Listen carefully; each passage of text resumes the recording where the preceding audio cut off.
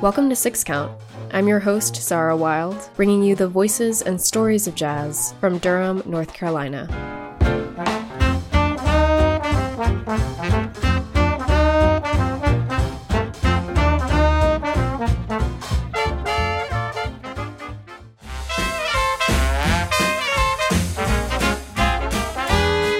Well, hello, big boy, what's cooking? Would you like to get your picture taken? There may be a movie contract in it, but come on, Jack, it'll only take a minute. Watch the birdie, we'll take a candid camera shot. Watch the birdie, come on and give it all you got. Watch the birdie, just look around and pick a spot and hold it. A zoot it, a hold it. Laura, thank you so much for joining Six Count on this Saturday evening with all of these lovely people here. Hello. And actually, I'm going to do a really fast spin around the room, and we'll see how this goes. I'm Joe McPhail, musician, keyboards, and drums. And past Six Count guest. I am a musician. I play drums. And who are you? Oh, I'm Kurt Strasner. Who also runs the Monday Jazz Jam at the Cave in Chapel Hill with the Halo Trio. Hey, I'm Sergio Grossi. I'm a producer, composer, jazz pianist. Hey, Edric. Just guest and dancer. Yes. Imani, guest and Lindy Hopper. An award-winning soloist. I'm Shakim Muldrow. I'm a tenor saxophone player. I'm Micah. I'm a musician, photographer, and dancer. I'm Ben. I'm just here as a dancer. I'm Sue. I also love to dance. I'm Abby. I'm a Lindy Hopper. I'm John. I'm just here to hang out. I'm Sarah. I'm here to hang out. Correction, future dancers. So, okay, so we are here to hear about the latest album that you released, the third one for your Mint Julep Jazz Band. So will you share about why you decided that this was the moment to commemorate the music through an album? Well, we had planned to record a third album in 2020, and then the pandemic. We just I feel like that's going to be the story for everyone, or at least for a little while. You know, blah, blah, blah, I was going to do a thing, but the pandemic happened. And and we sort of had rescheduled it, I think 1 or 2 times. Yeah. And then, Delta variant or whatever caused that to not happen. So then by the time we did feel safe enough to record, it was way past time to release a third album. And so we should totally do this. But that didn't mean that we hadn't, we were still preparing music throughout the pandemic. And it seemed like Watch the Birdie was a good, are we free from the pandemic? And I wanted everything to be really upbeat and fun and, everything that we had missed. And you are a dancer, a beautiful dancer yourself. How much of the album was thinking about how it could be danced to? Because you have a global audience who are comprised swing dancers as well. I mean, it's 100%. Can we dance to this? And so that informs all of our decisions in terms of our repertoire. But in terms of what went on the album, it's okay, what is solid? What do we need to record? And also, what would we like to record? And so it's a mix of some tried and true songs, but also some new things. Very cool. Is there any you would like to spotlight or something about the album that you want a listener to engage with and appreciate? That's funny. Someone was just talking about the joy in swing music. Mm-hmm. And I feel like that this is a particularly joyful album. But if you think about lyrically, I think a lot of jazz songs that people ask me to sing are love songs. And I want to sing songs about everything, not just love, because there's a lot of fun and a range of emotions. And so I would challenge listeners to, what is this song about? And some of it is very silly. Like potato chips or what? No, we don't have a food song. I keep hoping Keenan will write a food song for us. But for example, Old Man Mose was written by Louis Armstrong, and it's about a dead guy in a house. Okay, he's walking around, or is he just dead in the house? Dead, and these kids are looking in the window, and they're he's dead. He's definitely dead. No. He's really dead. I think he's dead. No, he's dead. Okay. So that was the silly one. It was one of the silly ones. Yeah. In addition to love and joy, what are some other emotions that you hope people get from it? Well, one is like, I would say frustration is probably the first two, because Watch the Birdie is like, I don't know, maybe you're hitting on this like hot guy and like, I want to take a picture. You want to like, there's maybe a movie contract in it. I don't know. Like we're doing this pitch and then some guy keeps getting in the picture and you're like, hey, get out of the way. Like that's frustration, I'm not getting the picture I want. I mean, this is ridiculous, right? But then also frustration with milkman, keep those bottles quiet. Okay. So you have just like loud milkmen who used to come door to door. Yeah, and the narrator is working a swing shift, in a World War II era factory, and she's trying to get some sleep, and the milkman just like is super loud, coming up, clanking the bottles, like, are you throwing it on the ground? What are you doing, milkman? And so it's her like plea. She's imploring him to be quiet. I feel like Lindy Hop is all about, it's a small pleasure where it's like each dance can be its own memory. And so I feel like I'm hearing a lot of the mundane and how that also can have depth to it. And so I like how a lot of swing dance songs talk about things that aren't these lofty emotions, but are about real life. Yeah, absolutely. And I mean, I think that like particularly Milkman, I mean, that's like a little time capsule because the milk itself coming in bottles and being delivered. Right. And then also like women working in, wartime factories, like that was a whole, feminist like evolution. And so there's more than just frustration to unpack with that. Like when you dig into the history of the song, which is another reason I find it really interesting. Now let's pretend your audience are World Cup participants. Who's doing the best in terms of the reception of your album? Because you do have an international audience. So who is winning? I hope it's the United States. It's actually not the United States. Is it Italy? Is it Italy? I posted online about it being Italy because every time I go check our stats on Spotify, Italy is like, it's like heads. Okay. Several, I mean, they're just Italy's, you got to catch up. Like it's going to take a while. Do you have gigs there or do you want to have more gigs there? Is this an invitation for people to invite you there? I feel like I've put out the call, like, please, I love you, Italy. Like I own a 64 Vespa. Like there's so much love here. Like I love your food. Yes. I love your culture. I love your wine. I love your Amaro. Like, please take me. I've always wanted a light mint green Vespa and to ride around town in heels. I just think you couldn't do better in life after that. Exactly. Only you wouldn't ride in heels and you would be in full gear because safety first. Safety first. Safety first. Okay. I'm going to take a question from the audience. What TV show are you currently watching right now? Andor, because Lucian wanted to watch it. Okay. Like, good spouse. My husband is the Star Wars fan, and I enjoy it, but it's not something that I grew up with. I did not see the 3 older Star Wars films until I was in my 20s. And so Lucian and I did this experiment where I didn't watch them in like time release order. I watched them in chronological story order.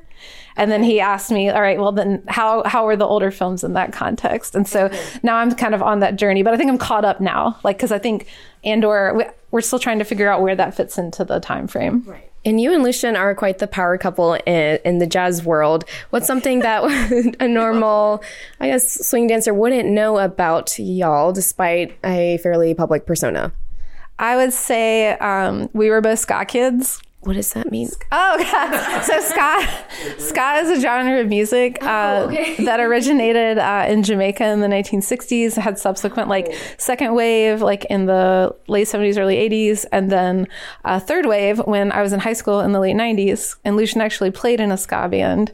And so in terms of how we got together, it was a combination of jazz and ska that brought us together. He used to play in a ska band in high school. I ran into him at a ska show. Oh, like first meeting? That's where you like laid eyes on each other? Well, we laid eyes on each other. He was playing in a jazz concert series that I was organizing for the student union. And so I knew him like by sight from there. But then when he showed up at the ska show, I was like, whoa, this dude likes ska too. Like, maybe I should talk to this guy. Did you make the first move? Actually, yeah, because I went up, I was like, hey, I didn't know you like ska. And then he's like, yeah. And then he skanked away. Like, And then the beginning of a long love story. Yes. The subsequent meeting went much better. Okay. Cool. Singing or dancing? I would say if we're talking like pure enjoyment, it's dancing, because singing is a job. It is. Like it takes a lot of work. And at this point in my dancing, I mean, I'm still learning things, but it's not as harrowing. Like I have no qualms about dancing in public, but I still get nervous singing. So and I've been doing dancing longer. For sure. And I'm probably be doing dance. I hope I'll be doing dancing longer than I'll be singing. Okay. Because eventually this is going to crap out, right? No, you'll sing forever. What do you do to give yourself a pep talk? Or do you do that? I mean, do you stare in the mirror and say you are badass, like you could do it? Or what do you say before you go on?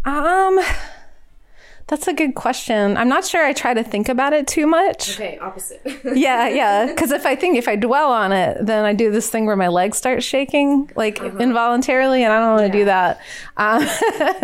So I try to stay focused on what's going on stage and not what's going on in the audience. Okay. And for the most part, that's easy to do at a dance because the dancers aren't looking at you. They're engaged in a dance. And so they're paying attention to you, but they're not paying attention to you. And they're engaging with you in a creative activity. But like, it's really hard when you perform in front of like sit down a concert because everyone is like staring at you. Right. And so I probably do have to think about like, okay, take deep breaths.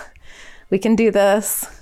Yeah. The words will come because I would say the thing I get most nervous about is actually coming up with things to talk about between songs. Oh yeah, the banter, because you've got to also be a stand-up.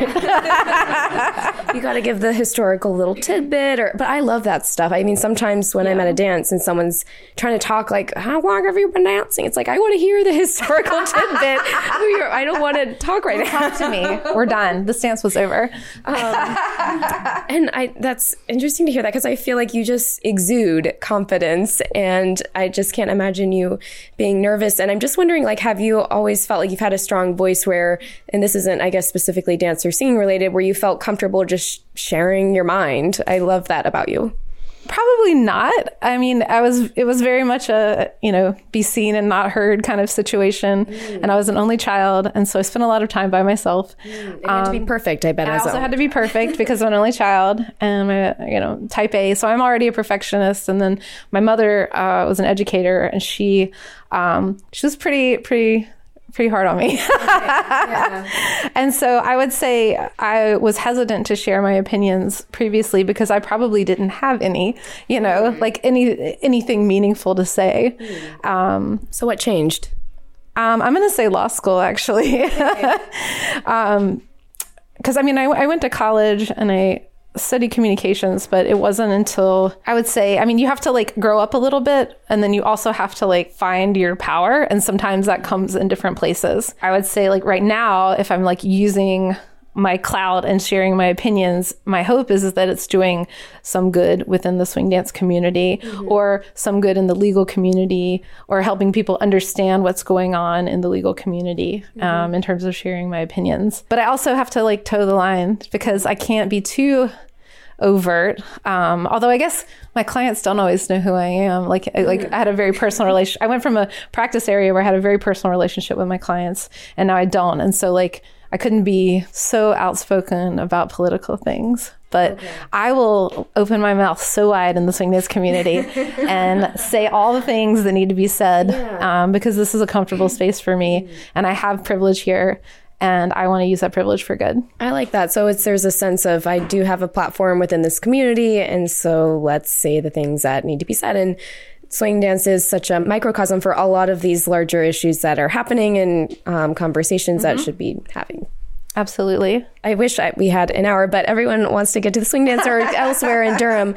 So we're going to wrap up quickly. But anything else you want to share about any upcoming projects or gigs that you're going to be doing, or anything with your work right now? I'm still kind of getting rid of t-shirts from the album release. If anybody wants a t-shirt, call me.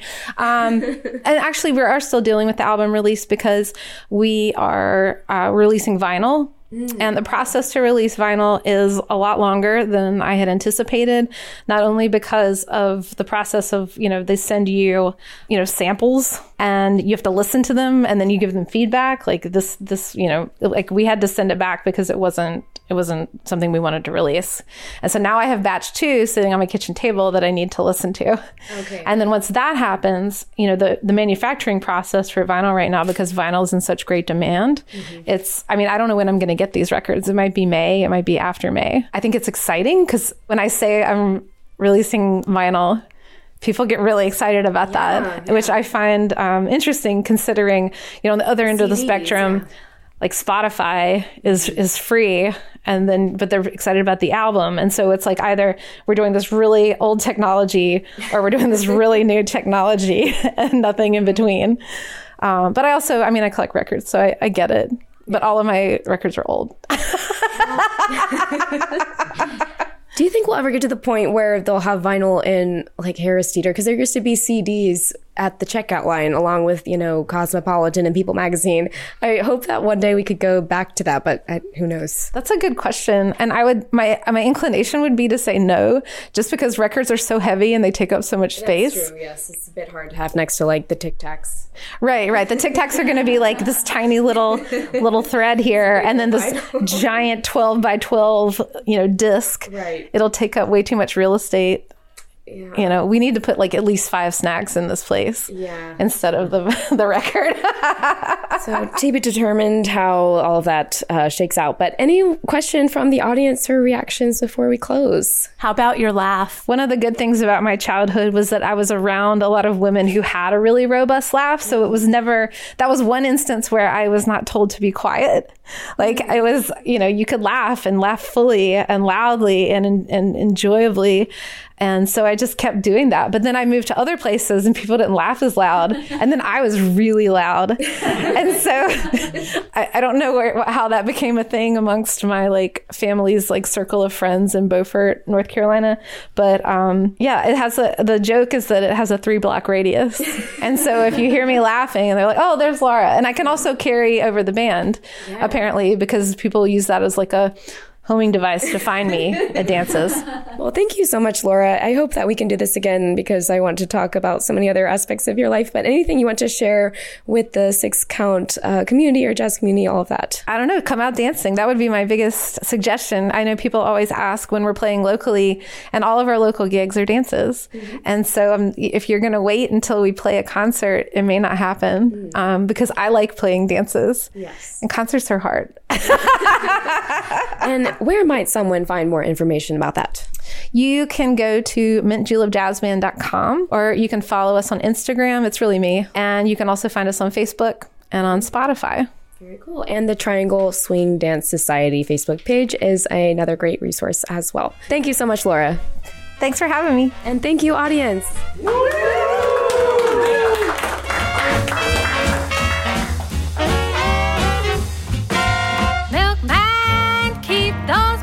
Quiet. Can't use that jive on my milk diet. So milkman, keep those bottles quiet. Thank you for listening to 6 Count. I'm Zara Wild. You can let us know what you thought of the episode or recommend a guest by emailing us at 6countpodcast@gmail.com or by finding us on Twitter or Instagram at 6countpodcast. If you'd like to support our work in telling the story of jazz in Durham, you can make a gift to the show by following the link in our episode description. Thanks for listening.